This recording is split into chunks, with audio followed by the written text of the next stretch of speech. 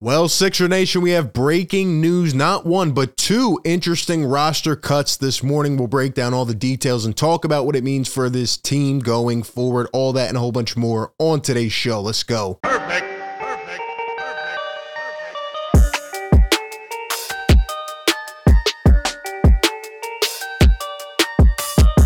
What is going on, everybody? Welcome into Philly Take with RB, number one show for Sixers fans, always breaking it all down, 24/7 coverage. Hit that thumbs up button, subscribe to the show. We're back with the lunchtime update, and man, it has been an eventful morning. We just need to hop right in to the breaking news. I'll tell you, man, I'm not too happy right now. I'm not too satisfied. Coming just this morning from Shams Charania. The Sixers are waiving guard Isaiah Joe and center Charles Bassey. Sources tell The Athletic. All the Sixers reporters putting this out as well.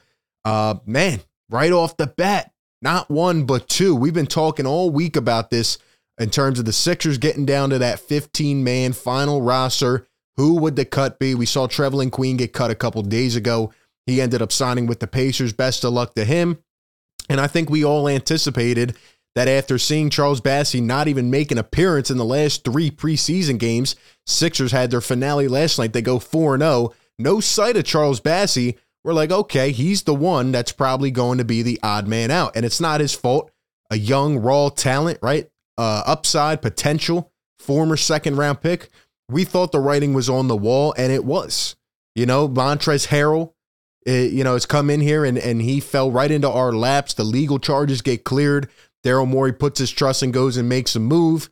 We see Paul Reed getting better, improving. He's another guy that's going to have minutes in the rotation. There just wasn't enough room for Charles Bassey. Okay, fine.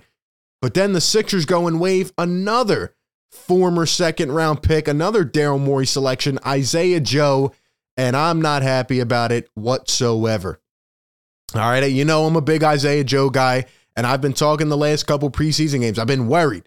Why isn't he getting any burn? First game he comes in, I think he had like 13 points, 3 threes, nothing in the second game. No minutes, no appearance. Third game he comes in, immediately creates like 3 feet of separation, hits a big step back three. Looks like he's getting more athletic, looks like he's working on his game. And I just feel at many points in his Sixers career, he's gotten a little sample size of opportunity and he's at least done something with it. Now, it hasn't been perfect. He did have that big cold stretch last year. I get it. He's also a very raw prospect, but I just thought, given his game, given his shot form, given what he has shown in just a little dose of action, I just see the potential with Isaiah Joe, and this is very shocking. I did not expect him to get cut. I thought one guy would get waived, and then the other guy would end up making the roster. So this is very interesting. We're going to talk about the financial aspect of it, but just off the top of my head, I look at guys on this team, and I think Isaiah Joe has honestly shown more than them. I think he really has. Now, in terms of the financial aspect, shout out to Sean Bernard. He put it out as a summation. He pretty much summed it up very well. He says, here's a little bit in the financial aspect behind the decision. Sixers did not view them as players ready to contribute to contending now, and will look for a final piece that is. The $3.3 million opened up could come into play. Obviously, we are a hard cap team. And here he says Sixers saved $3.3 million by releasing the two of them, with their contracts, and Isaiah Joe's was not guaranteed if he was cut by a certain date. Teams cannot pass the tax threshold of $156.9 million at any point this season because we are hard capped. Per Spot Track, the total hard cap salaries right now after this are at $151.1 million, meaning that the team has $5.8 million under the hard cap if they want to make another move. So at the end of the day, Sixers go above and beyond. They get rid of both of them, and now they have some wiggle room to play with. But if I'm being honest, I said this a couple weeks ago, I'm never putting it past Daryl Morey to actually go out here and make a trade. I don't know when it would happen, but Keith Smith, who covers the NBA, look at what he says here. Philadelphia is also in range of getting out of the tax entirely. We know Daryl Morey is never really done tinkering with the roster. I say the same thing. Anytime an opportunity presents itself, Daryl Morey is going to make himself aware and do his due diligence. Now, when it comes to Isaiah Joe, here's the reason I'm really frustrated. Beyond the play, beyond, the rest of the guys, I understand the business aspect of it. I understand, Isaiah Joe didn't really go above and beyond in his time here, but I still think he showed some potential. What I'm frustrated with is the fact that, in my opinion, Isaiah Joe has shown more than Jaden Springer. He's shown more than Furkan Korkmaz. Like, we know what we're getting with some of these guys every year. We know what we're getting with Furkan. He did not look productive at all in the preseason. Shake Milton looks like the same guy, essentially. He'll probably get some minutes here and there. Is he ever going to go above and beyond and be that consistent player for a stretch that we need? I don't know. Is he going to be playable in the playoffs? I don't know. And I'm not saying Isaiah Joe is a piece that is ready to win a championship now and help contribute as a playoff role player. What I'm saying is, down the line, look at some of these other teams, right? Like, they are developing young talent. Look at what the Celtics did last year. You have some of these young pieces. Isaiah Joe can knock down shots. He has a great shot form. Nothing we have to worry about there. Just getting more experience under his belt. He also can play defense. People think he can't play defense for some reason. In college, he averaged 1.5 steals per game. We'll look at his stats in just a second. But honestly, in just a little bit of time and experience, it's sad to me that he's not going to get that chance to try to work it out here. And another reason that frustrates me, Shake, Furkan, how about Jaden Springer? Okay, I'm just going to be blunt and say it. Jaden Springer has nothing to offer this team this year in terms of trying to win a championship. The pick didn't make sense. I don't think it ever will make sense. I don't know if he will have a career here. He hasn't really taken a step at all. I saw a little bit of a step from Isaiah Joe. How about in the summer league when we were covering all the games? And I mean, this kid looked like he took a big step. All right. It's a tough one for me. It really is. Isaiah Joe to me is more productive than any of those three. And that's just off the top of my head. Again, I'm not trying to play him up like he's the best bench player in the world. All I'm saying is that he has something to offer, and I don't think he got a fair shot at it. Why haven't you been playing him in these preseason games? You know what I think it is?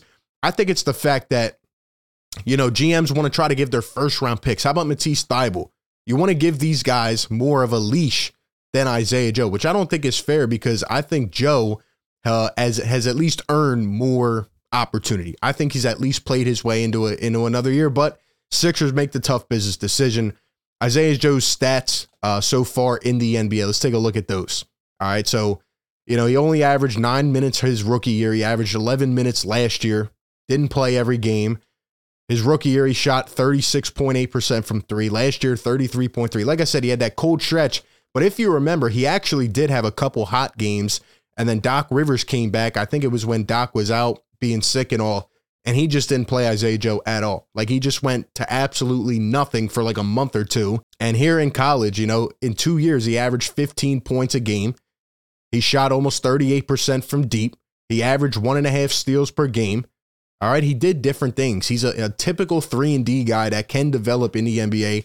He's still very young.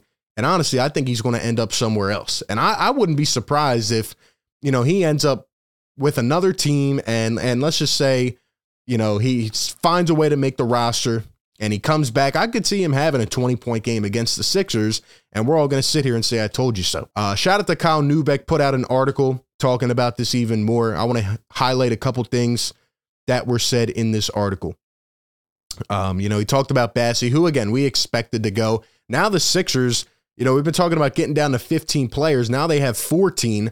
Are they going to go into the season with 14 players? I know there's something with the cap implication where, it could get a little tricky. But are we going to bring anyone else in? That's my next thought. Is there a trade to be brewing here? Does Daryl Morey have a plan? Because if we go and make a trade, say we bring in a Jay Crowder, we ship off another guy or two, we bring in a Jay Crowder, match the salaries. I mean, at that point, everything is fine. Everything is healed. Everything is good going forward. We bring in another skilled player, I'm happy. But if this is just a clear salary dump to try to create more wiggle room for the future, I'm just not too happy with it. I think Isaiah Joe is going to light it up wherever he goes. But anyway, Kyle Neubeck here, he says, it's Joe who qualifies as the mildly bigger surprise. He had a superior summer showing compared to Bassey, and the skill set fits a more immediate need than backup center. Exactly. We have enough guys. And like I said, Daryl Morey at one point was ready to go with Bassey as the backup, and then he realized what he was in summer league, and Trez fell into our lap. But Isaiah Joe had a very strong showing. Like Bassey, however, Joe did not appear in Philly's preseason finale game against the Hornets, and I was getting nervous about it. Sixers' decision came down to a simple thought process. They're a hard cap team this season, unable to cross the tax apron at any point this season. If they're to make another win now move for a run at a title, odds are they'll be shopping in a class of players making more money than the outgoing pieces. So essentially, just more of a salary dump to try to get more space in there. Joe's salary of $1.8 million was non-guaranteed unless he was on the roster as of 10/23. Bassey had a shade of under $75K in guaranteed money, so cutting him will save $1.5 million. $3.3 million in wiggle room is not a lot, but it could be meaningful down the road. There's some interest, according to a source, in bringing back Joe on a two-way deal if it ends up being possible. But, I mean, I have a feeling that another team's going to try to pick him up. I don't know about Bassey, but I think another team's going to try to take a shot on Isaiah Joe, and I could see him making their roster. Pending other moves, this leaves the Sixers with a group of 14 for their full-time roster, in addition to the two-ways Champagnie and Charlie Brown Jr. and Michael Foster, who is currently on an Exhibit 10 deal. So that kind of leaves us where we're at. I have a feeling something else is going to happen. I don't think we're done at 14. Will it be Jaden Springer, Shake Furkan? Who knows? Who knows? But that's all we have for now. I guess we'll wait and leave it there. Give me your thoughts on these cuts down below in the comments section. How do you feel about it? Be sure to like, comment, subscribe. Give me all your thoughts. And like always, I will catch y'all on the next one. Peace.